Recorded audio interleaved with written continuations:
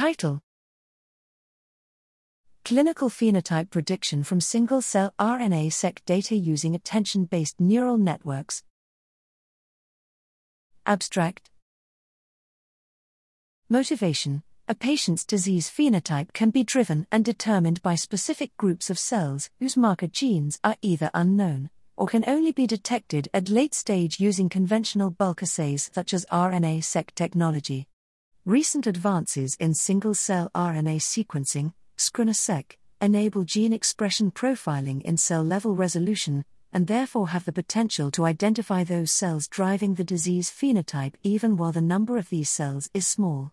However, most existing methods rely heavily on accurate cell type detection, and the number of available annotated samples is usually too small for training deep learning predictive models. Results: here we propose the method SC-RAT for clinical phenotype prediction using RNA-seq data. To train SC-RAT with a limited number of samples of different phenotypes, such as COVID and non-COVID, SC-RAT first applies a mix-up module to increase the number of training samples. A multi-head attention mechanism is employed to learn the most informative cells for each phenotype without relying on a given cell type annotation. Using 3 public COVID datasets, we show that SC-RAT outperforms other phenotype prediction methods.